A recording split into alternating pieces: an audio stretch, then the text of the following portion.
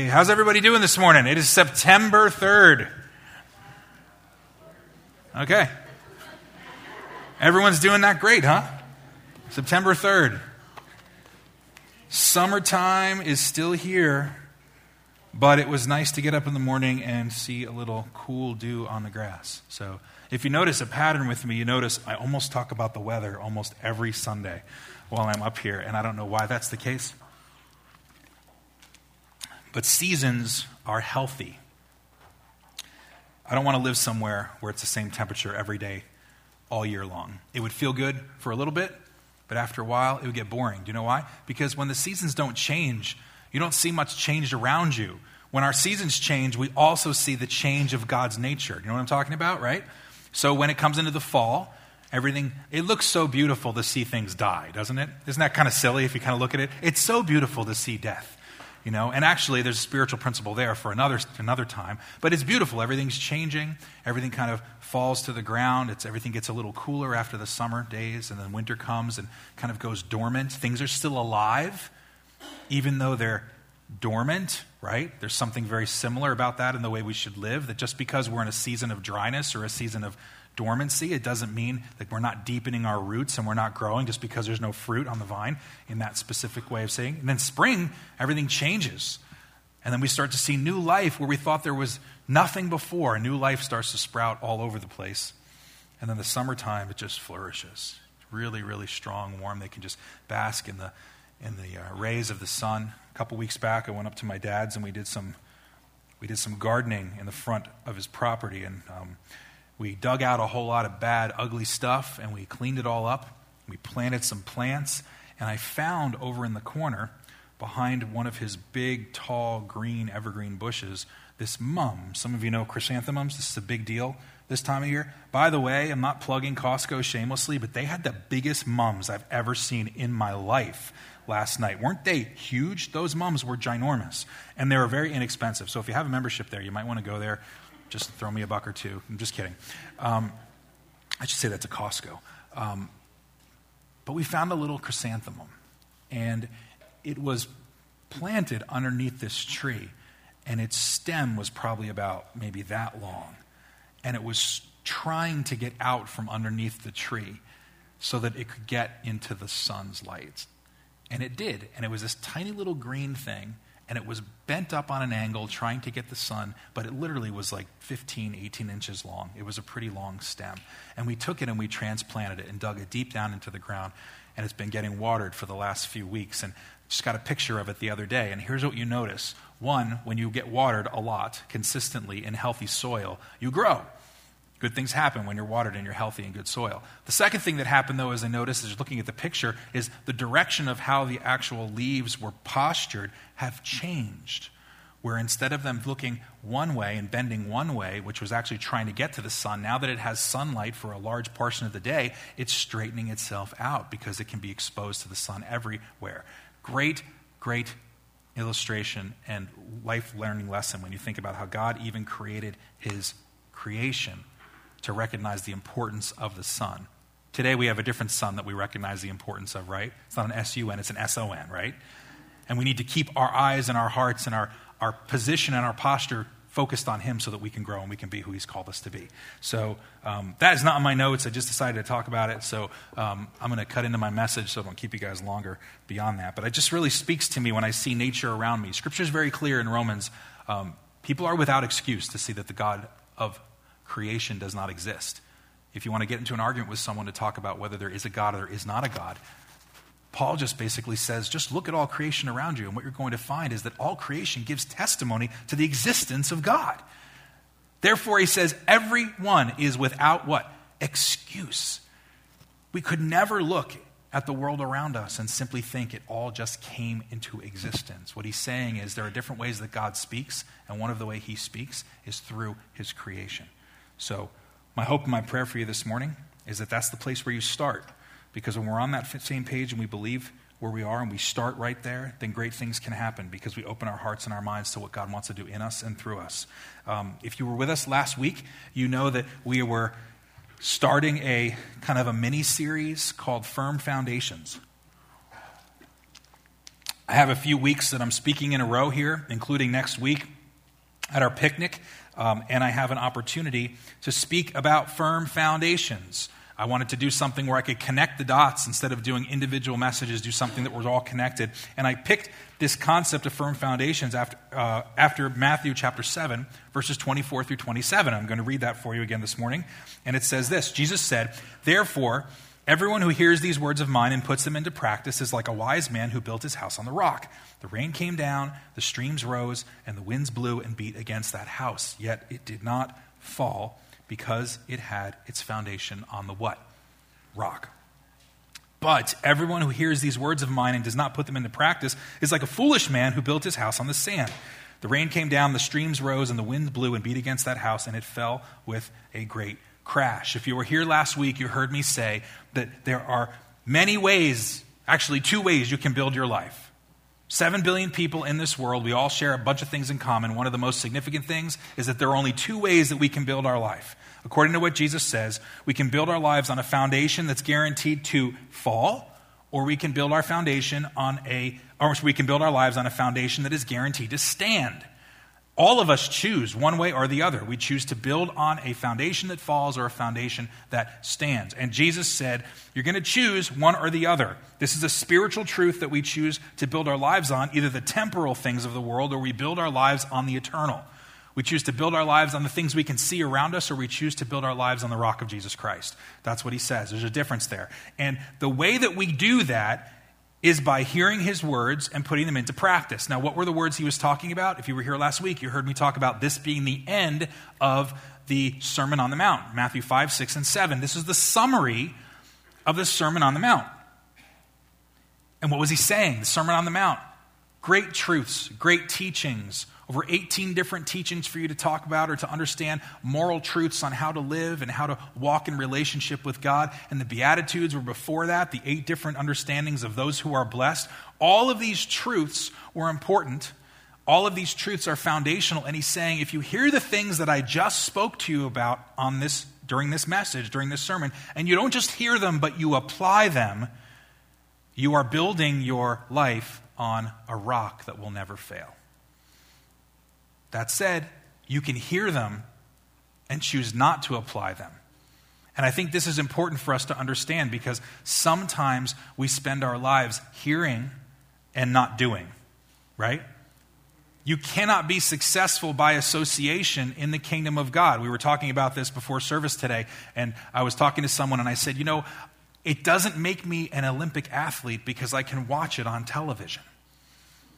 I can go to all the trainings and sit on the sidelines during preseason football games, and I will never be an NFL player. Why? Well, 1, I don't have the genes to do it. 2, I'm too old. And 3, I don't do any of the work. I don't do any of the work. And what Jesus is saying is, to build your house on a foundation requires work.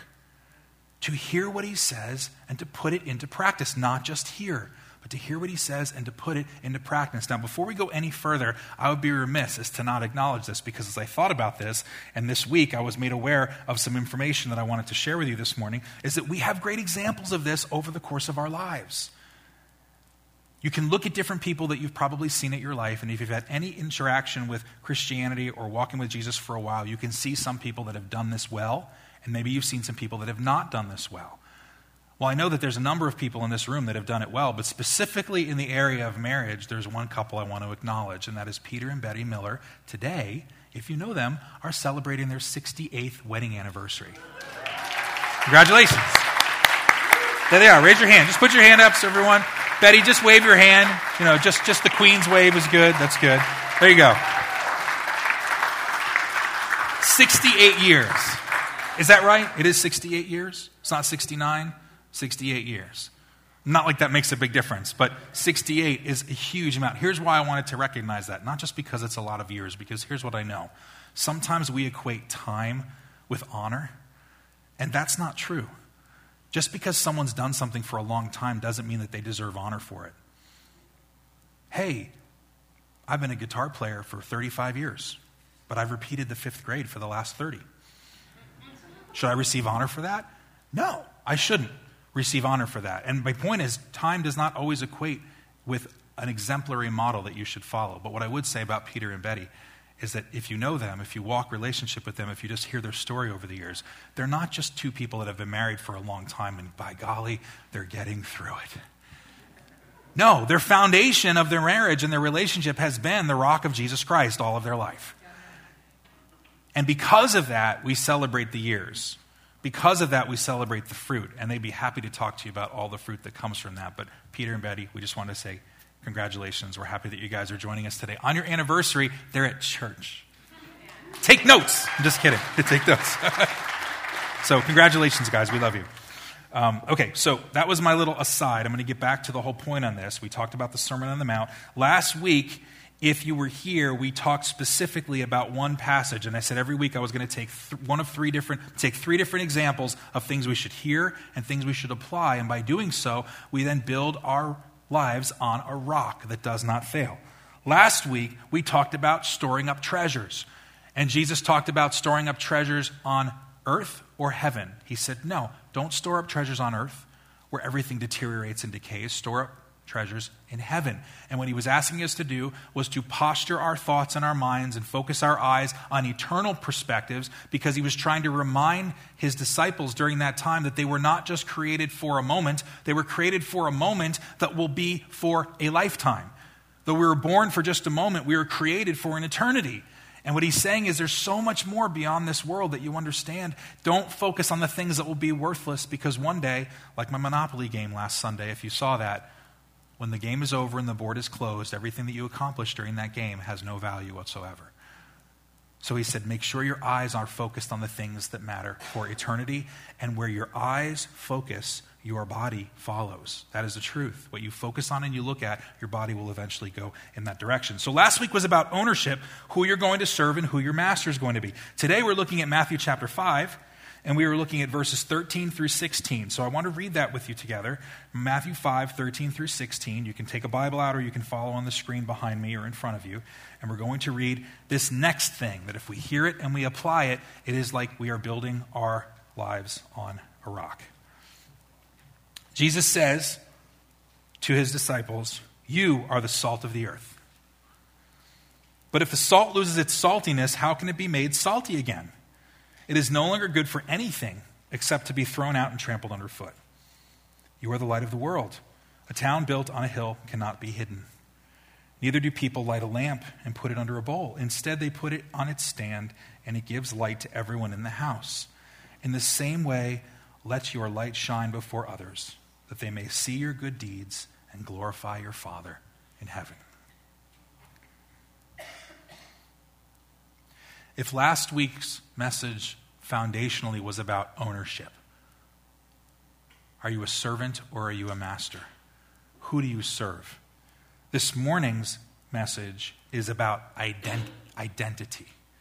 Last week was about ownership. Who owns you? This week is about identity, and this is so important. Why? Because our identity shapes our actions. Our identity will shape our actions. Who we think we are or who we know we are dictates and drives the way that we live. We understand this foundationally in the way that we live, but I want to give an example of this. I was doing a little research, and I've heard this before, and I wanted to share this story. This is a true story, okay? There's a story that goes back a little while ago about a father, back up a little bit. There's a man who was a successful magazine entrepreneur, okay? Goes back a little ways. He was a very successful magazine entrepreneur in the world, true story. He was failing out of high school, and he struggled in school while he was growing up.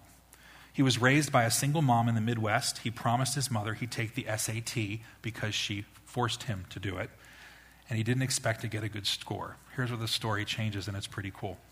His score came back, and he got a 1480 out of 1600. Amazing, right? Now, if you don't know anything about that, 1480 out of 1600 is a really good score. It's pretty high. His mother, knowing her kid, asked him, did you cheat on this test? And he swore that he didn't cheat. But he got a 1480 even though he struggled in school. In his senior year, he realizes finally that he was smart. and he applied himself, and he decided to attend classes. He stopped hanging out with his old crowd and the bums that were taking him in the wrong direction. The teachers and the kids took notice, and they started treating him very differently because his behavior changed. He graduated high school. He attended a community college, okay? He went on to Wichita State University and eventually ended up in an Ivy League school to become a successful magazine entrepreneur. He's smart, right? He just needed the standardized test to unlock his potential. And that is not the point of the story. Here's where it gets really cool. 12 years later, the man gets a letter from Princeton, New Jersey. He doesn't think anything about it. It says the next day his wife asks if he's going to open the letter, so he opens the letter. And he opens it up and finds out that in the history of the SAT exam, there's only been 13 times where they sent the wrong score to the wrong people. He was one of the 13. His actual score was a 740. 740, not 1480.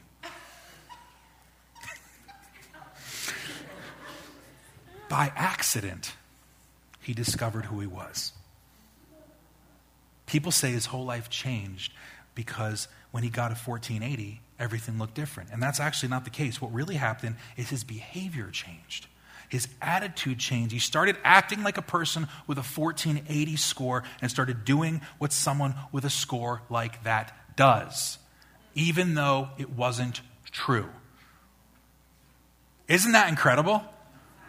Any of you students that are sitting here listening to this right now, if you get nudged by your parents, don't blame me. It's a true story, okay? But here's what I want to say. This is such a powerful story for us to apply today. Our understanding of our identity influences our behavior. When you think you are a certain way, you act a certain way. When you think you are a certain person, your identity is a certain way. You've been labeled, you've been established, whatever it is, good or bad, positive or negative, strong or weak, your behaviors will follow that understanding. Today's message is called Know Who You Are. We need to know who we are, because when we know who we are, when we understand our identity and who we are as followers of Christ and what that really means, it should impact our behavior. And when our behavior does not change, the issue is that we do not understand who we are. Because when we understand who we are, it should, in fact, it will change our behavior. Here's that main point for this morning. Knowing who you are as a follower of Jesus determines how you live. Knowing who I am as a follower of Jesus should determine how I live. If I have trusted Christ as my Lord and Savior and I've chosen to follow him all of my life, that's great. But if my behavior, my actions, my priorities, if none of that changes, either I never really chose to follow Jesus or I really don't understand who he is and who I am because of him. So the solution has to be to have a better understanding of knowing who we are. Because here's what I do know. When you know who you are and it genuinely touches you and meets you right in a place of transformation, your attitude, your skills, your behavior, your priorities, they do begin to change. Just like that guy that thought he had a 1480 SAT, but in reality, it was half that. He became a successful entrepreneur because he thought he was something that he wasn't according to the SAT. But here's the beautiful thing about it.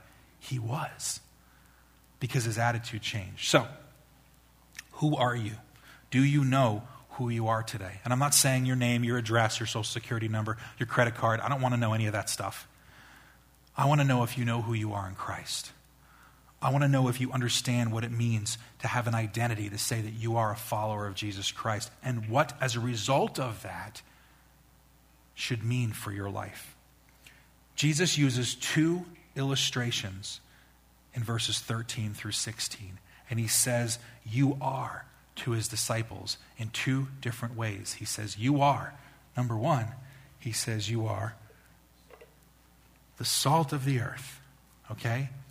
Now, this is not what salt looked like during Jesus' time, I'm going to be honest with you. This is refined, this is bougie, this is first world salt. Doesn't look anything like that, okay? Okay, this is the way it doesn't look like that. But you understand what I'm trying to say, because we know what salt does and we know the purpose of it. He says, you were salt of the earth, and you are the light of the world, right? You're the light. Like that, right? Like that? There's a light. You're the light of the world. This didn't exist during Jesus' time either, in case you're wondering. What does this mean? what does it mean? I want to briefly just explain this to you, and then I just want to ask that we would take some time and just respond and say, Lord, what does it mean for me? Okay? If you've heard anyone talk about some of these examples and these illustrations, you probably have heard some of the things I'm going to tell you, but I'm willing to bet there's something in here I'm going to share that you haven't. Jesus used the example of salt. And he says, you are salt of the earth. Well, what do we know about salt? Well, first off, it's mentioned over 45 times in the Bible. Salt is mentioned over 45 times in the Old and New Testament combined. Why? What is the significance about that? Did he have like a blood pressure issue? Was there something going on that we really had to talk about that was significant? Or was there something more foundational about salt? Because in our economy today, salt has a purpose, but it's not monetary. Meaning it doesn't become something we trade in. It doesn't have a value. You don't pay people's wages in salt today. Do you know some of the people during that time, Jewish people and even Roman people, they were paid wages with salt in some cases. It actually was part of their economic organization. It was part of the money system that they used. But why? Because it did a couple of things. And we know this. Salt, one, it enhances things from a food perspective. If you have a nice meal and you go out, you know, one of the biggest insults you could do to a really, really, really awesome chef is to go somewhere and then just salt and pepper the whole thing because they try to make it perfect. But let's just assume that we don't have that privilege and we make something at home. I know when I make stuff at home, which is very rare, but when I do make something at home, I'm always looking for the salt shaker because I have to add something to it. What does it do? It enhances the thing that it's applied to, right? When you sprinkle salt on something, it makes it taste what? Better, right. Someone said salty. Yes, that's true too. But it makes it taste better. It's supposed to make it taste better. And they did the same thing back then. But salt also, at the time that Jesus was walking the earth, was a preservative. Salt was used to preserve things. They didn't have refrigeration units. They didn't have ice boxes. They didn't have some of the technology we had today. When things were packed in salt, salt was used to eliminate or to reduce the possibility of things decomposing. And they preserved things for a long period of time. We use that today in our world too. When they have certain types of meats and they use them over a long period of time and they let them get dried over a long period of time, salt is an integral part or an ingredient in that process. So there's the enhancing of things. And he's telling his disciples, you guys are followers of me. You are followers, students of Jesus. Today, that would apply to us to say, if you're a follower of Christ, you're a student of Jesus Christ, you've put your faith in Christ, you have a role, if you will, to enhance all of the areas of your life that you touch. We have a responsibility to make the things in our lives better. Right? That's what that means. Now, what does better mean? Well, it can mean a lot of different things. It could be a very practical better. Maybe it means helping someone whose car broke down, or maybe it means introducing someone to Jesus Christ, or both. But the point of the matter is, he said, followers of Jesus, by design, when you know who you are supposed to enhance everything they touch. So that's a question to ask yourself today. Are you enhancing? Are you making things better? The areas that you touch, the areas that you work with. This is important for us to understand because there is an extreme that we need to be mindful of. Sometimes we use this to enhance our meals. And I brought this lovely meal this morning with me that I wanted to share with you. So I have a little drumstick and some cauliflower and some asparagus. Okay? And I'm just, they're not real, by the way, in case you're wondering. So, but the kids think they're real. So we're just going to put a little bit of salt on there.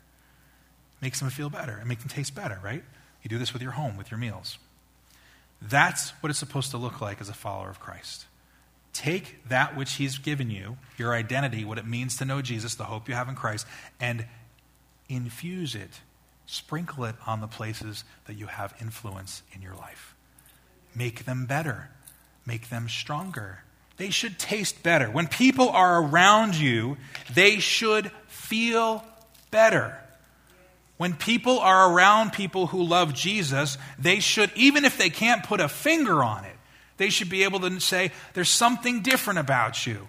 There's something blank about you. I don't know. I feel encouraged after I've talked to you. I feel whatever. And this doesn't mean, I'm trying to be careful because I don't want to box it in to say what it needs to look like. But yesterday I went to a dealership to pick up some car parts, and I sat there and I talked with the parts guy at the counter. There was nobody there. And we just started talking about car parts, because that's what he did for a living. It was a good segue to just start talking about stuff. And I had all kinds of questions, because I have questions about everything.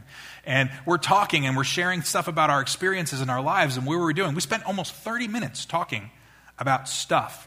And when it was all said and done, he looked at me and he said, "It was really great to talk to you. I really, this was really encouraging. Thank you for spending the time and talking with me." And I said, "You're welcome." And then I asked for a discount. No, I didn't. I didn't. I'm kidding. I already paid for it online. But I walked out. You thought I did. Some of you did. But I walked out and I thought to myself, that's one example of what it means just to bring a little life into different places. Meet people where they are. Show them that you're interested in them. Ask them questions about themselves. Ask them questions about what they do. Sprinkle life into their life. You see someone broken down on the road. You have a neighbor that's in need. You need someone that needs someone to watch over, a situation, or someone that's looking for a job. There's so many things that we could do in this world, pouring into other people in a simple way that is no different than just taking a little bit of salt and sprinkling it over a meal. Okay? That's a good way to use salt, to enhance the meal. You know what a lot of Christians do sometimes? Jesus changed my life, Pastor Paul, and everybody's got to know it, and everybody needs to see it, and I'm not going to shut up about it, and that's sin, and this is right, and this is righteousness, and I'm being obedient to Jesus, and nobody wants to eat this meal. Am I right? There are plenty of Christians that feel vindicated or they feel justified in just being jerks to people in this world, because they have been righteous and they use Scripture and they misinterpret and take things out of context. Jesus went into the temples and he flipped the tables. So I'm going to go flip tables in people's lives and I'm going to claim that that's the calling that God has given me. Just sit down and stop. You're intended to look at Scripture correctly. Jesus saw something in a place that God intended it to look like, and the world perverted it. And in that moment, in his righteous anger, he addressed that one situation. How many times do you see Jesus flipping temple tables or freaking out on people through the Gospels? How many times do you see him meeting people that are wounded, hurting, help, that could be judged, could be convicted of things, could be condemned of different things? How many times do you see that thing and he meets them where they are? He loves them. He brings them closer to himself. He brings the gospel of love to people. Not by dumping all this truth on them. So can I tell you this morning, your ambitions and your zeal for things that are godly, that's good. There's a place for that at different times. But ask yourself, by and large, over the course of your life, if you are salt of the earth, are you enhancing the areas of your world? Because God calls us to live in a way that the people we interact with should see Jesus more than they see us. Big, big deal. The second part was preservation. It keeps things from breaking down. You know what I use as a synonym for that? Preservation, protection. There's an element of protection, and this is something that can step on people's toes. But for too long, we see historically that when evil starts to grow rampant in our world around us, in this country, in the world, it doesn't matter. A lot of times Christians get to their knees and pray, which is important for us to do. But when God moves us to pray, many times he's moving us to act as well. And many times we go, well, we're just going to pray about that. We're just going to pray about that. Don't just pray about it. Pray about it until God says this is what you're supposed to do, and don't relegate that responsibility to somebody else, because we're called to protect. We're called to preserve. We're called to uphold truth. We're called to look at things that are wrong from what God's will says. We're called to go into places in this world and not just speak truth, but live truth.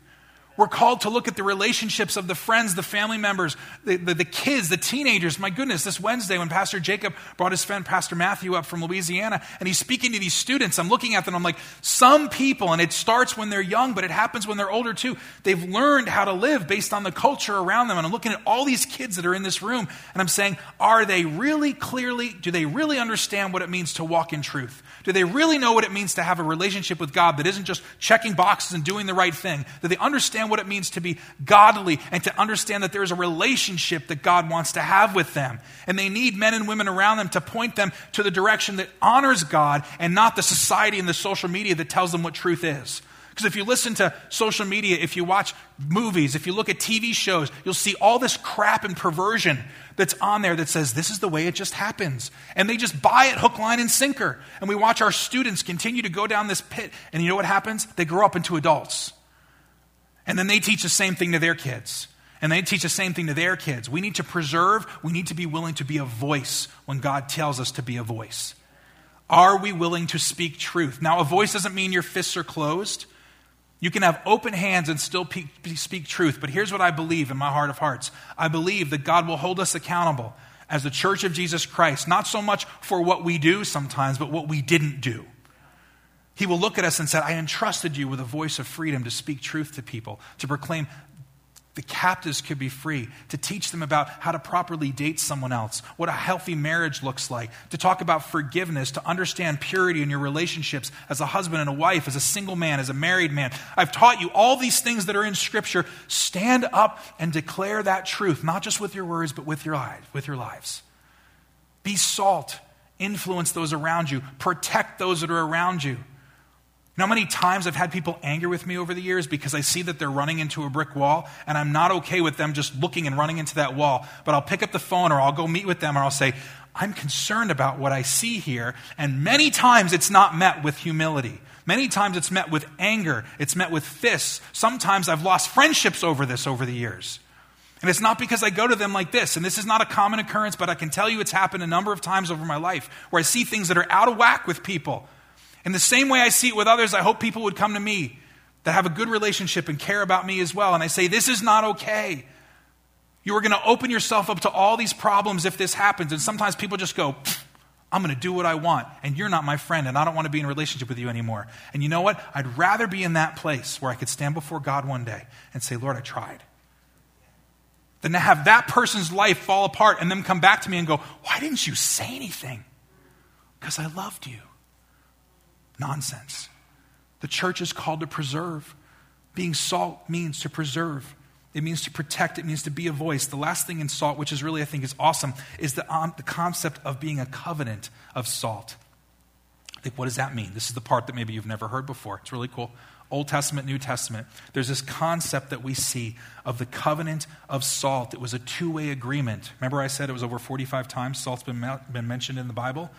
The covenant of salt was in the Old Testament, and it was a ritual that was connected with signing an agreement between two different people.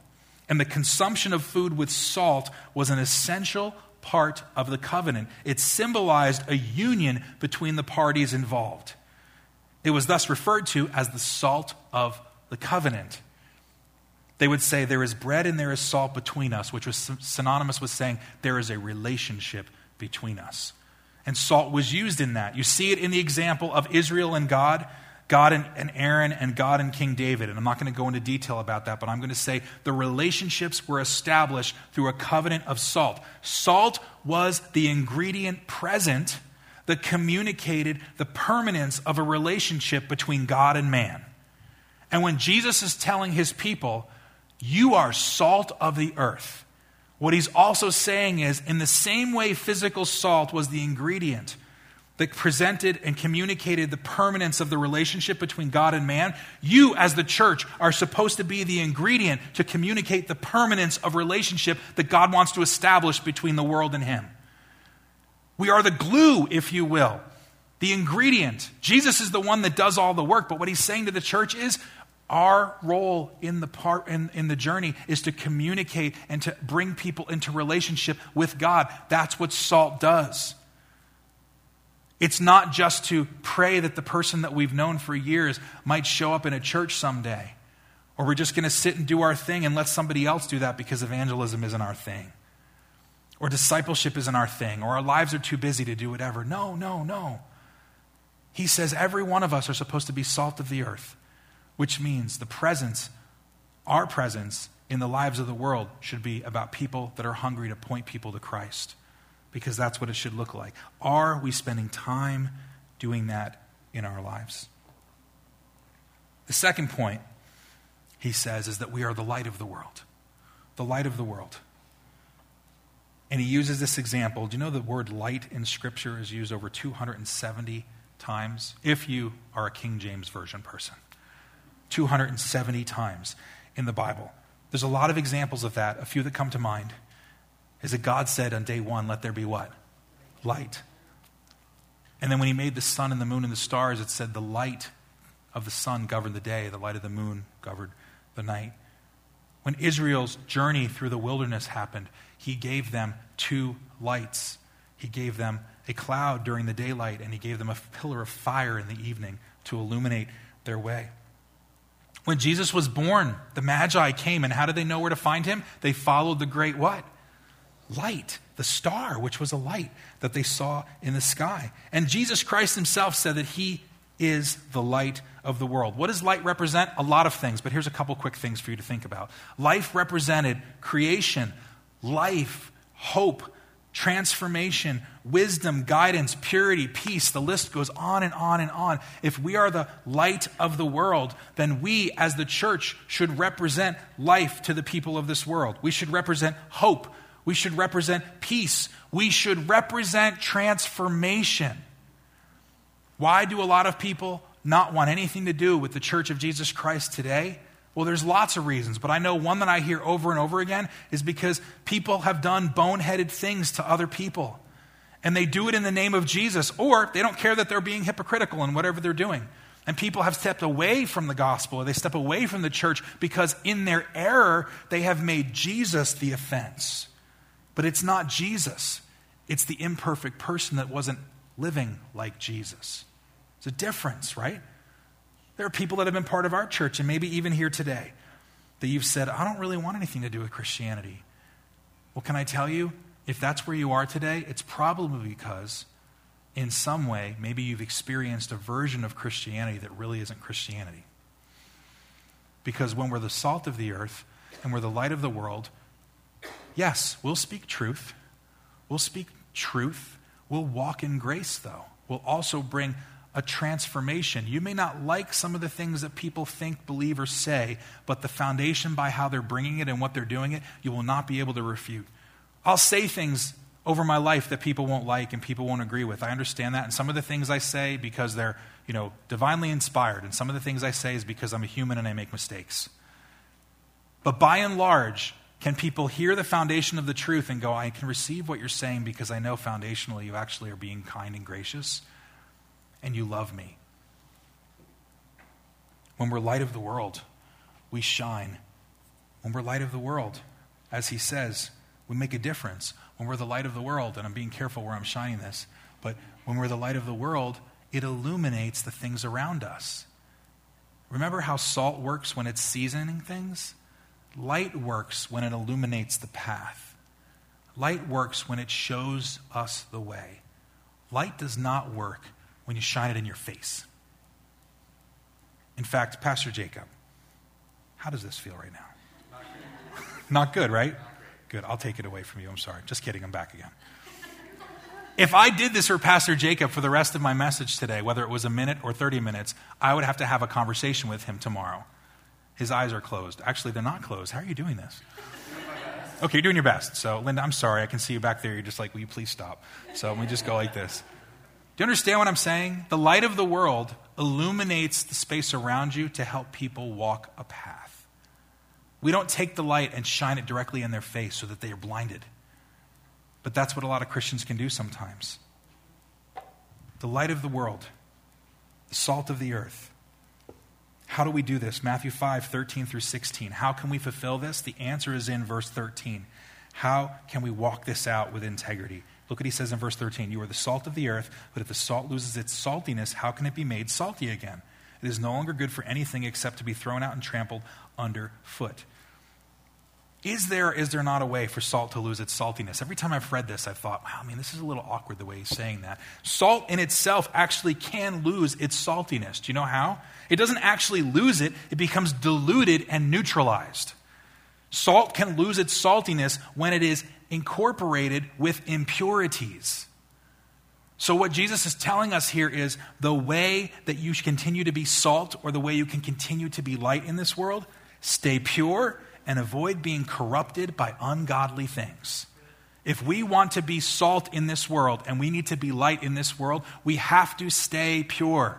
We have to separate ourselves, and this is not an aesthetic separation where you live in a hole and you don't watch anything around you or don't throw all your technology away.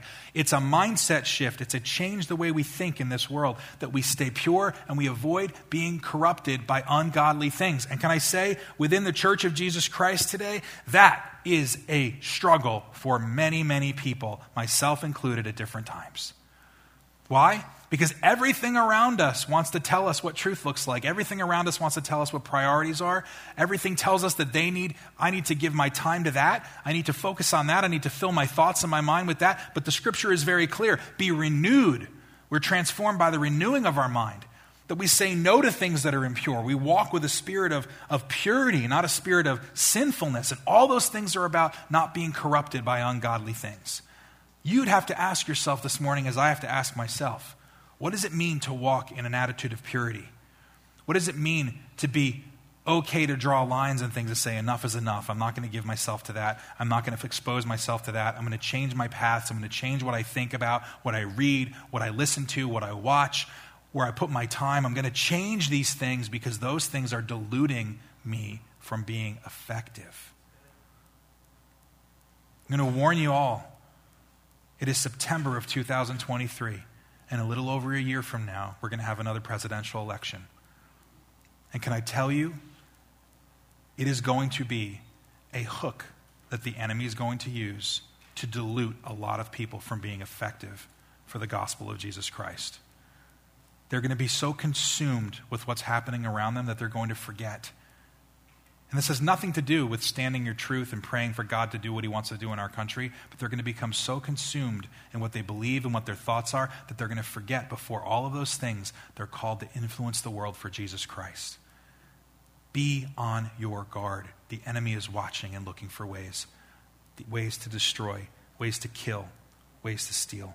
James 1:27 says this, religion that our God and Father accepts as pure and faultless is this, to look after orphans and widows in their distress, and look at the last part we always forget, and keep oneself from being polluted by what? The world. That's the religion that God accepts as pure and faultless. Let's care for the orphans. Let's care for the widows. Let's love people where they are and people that are in their distress. Oh, and don't let the world pollute your mind.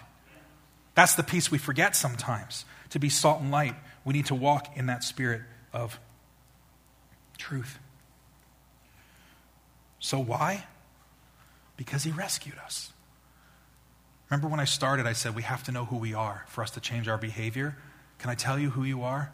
Paul says it in Colossians verse 1, if you're a follower of Jesus. Chapter 1:13, look what he says. For he has rescued us from the kingdom of darkness and transferred us into the kingdom of his dear Son, who purchased our freedom and forgave our sins. He didn't give us a choice. He didn't extend a hand. He didn't prevent us, as we said earlier, from walking the walk of shame. He rescued us. That is a strong word, my friends. He rescued us. Why? Because we were dead. Without Christ, there is no hope. Without Christ, there is no hope for any of us. Without Christ, there is no hope for this world.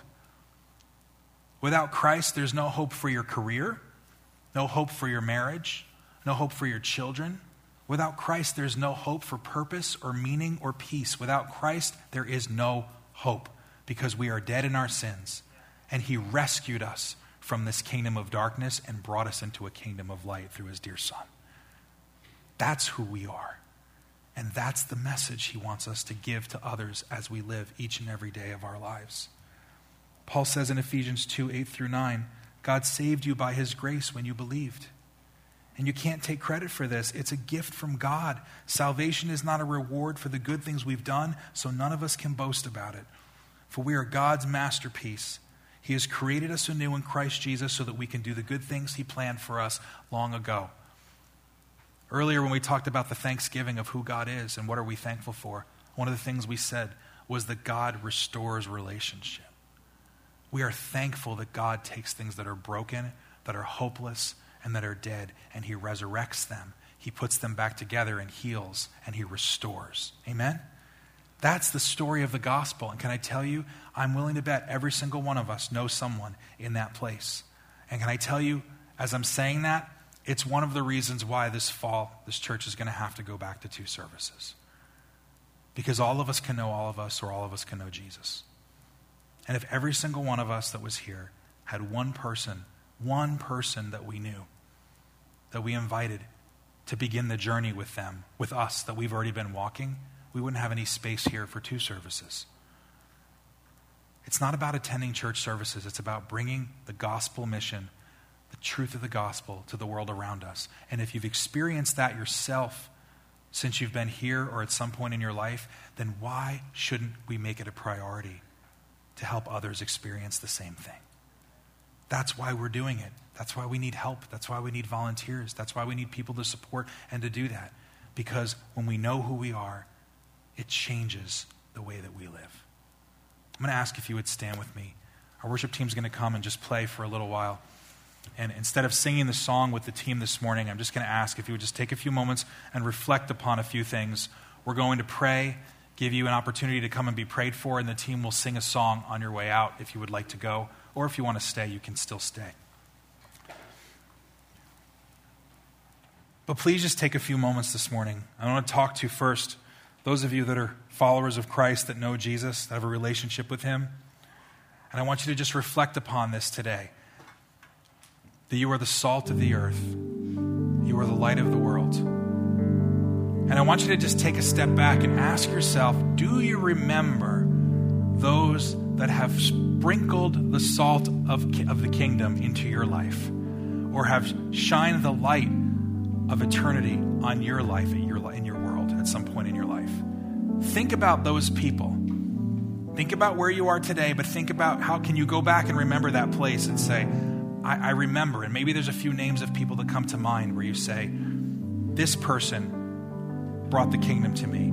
This person sprinkled grace and love into my life. This person protected me and told me I was going to run off a cliff. This person helped navigated me through the difficult time when I was hurting and I was struggling. Can I tell you, as Christians, that's one of the greatest things we can do, is not to show people just how to live beautiful lives, but it's in the midst of tragedy, in the midst of sorrow, in the midst of discouragement. How do we live in the midst of that? What a beautiful way to show the love of Christ and the power of Christ in the midst of our trials, so that others can see that it isn't just our own will, but it's the power of Jesus. If you're here this morning and you know Jesus, will you just consider those names?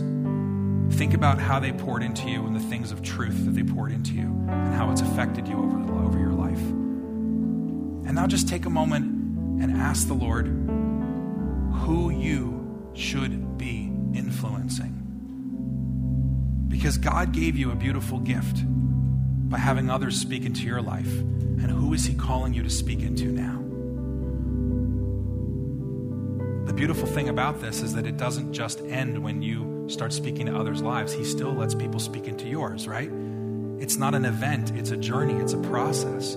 But if he's spoken into your life, words of life, how much more now does he want you to speak into others? And if you're here this morning and you don't have a relationship with Christ, I've said it before, but I'll say it again as direct as I can, and I say it in love, not in judgment. There is no hope, there is no peace. There is no power in this life without Jesus Christ. When the center of our life is ourself and not Jesus, we're building our house on sand. And it will fall. And it will fall apart. And the storms of the world will hit us and bombard us in all these different places. And the truth of the matter is, when that day comes, God will still be there with an invitation to ask you to join him. I know a lot of people at our church over the years, and I can tell you some of the people I know that are in this church today are here because they came to a place when they tried everything they could in their own strength for hope, for peace, to experience something different than what they were tired of going over the same thing over and over again. They came to a place where they were at the end of their rope, figuratively speaking. And that's where Jesus was there waiting with an invitation. And if that's you this morning, when we pray, and the team just begins to play, we want you to come and we want you to let us pray with you. Let us introduce you to what it means like to have a relationship with Christ. Begin the journey today and watch what he will do in you and through you. Because he's rescued us, he wants to rescue you too. Father, we just come before you today. Just pray, Lord, that you would hear our voice, hear our prayer, that we build our rock, our lives on the rock by being the salt and being the light of this earth that you've called us to be. God, teach us, draw us closer to you. We know you're not expecting perfection. You're just asking us to be obedient. So God, I pray that you would teach us, draw us, empower us, Lord, and release us to be the salt and light in this world. Change our hearts, evaluate our priorities. Show us through the power of your Holy Spirit as we look at our calendars and our bank accounts and our internet feeds and our internet history and the activities and events that we participate in. Look, teach us what it means to walk in obedience with you and help us change the world for Jesus Christ, we pray. Amen. Amen. I'm going to ask our prayer team just to come up to the front here at this point. And if you're here this morning and you would like one of us to pray for you, please just come and let us pray for you. As the team plays, like I said, you can stay and you can join us during the worship, but if you need to leave, our church service is dismissed and you can go when you need to go. Please just leave quietly for those that would want to stay with us. God, thank you again for this day. We pray blessings over this church, that the influence that you've given us would transform our hearts so that we could touch others. In your name we pray.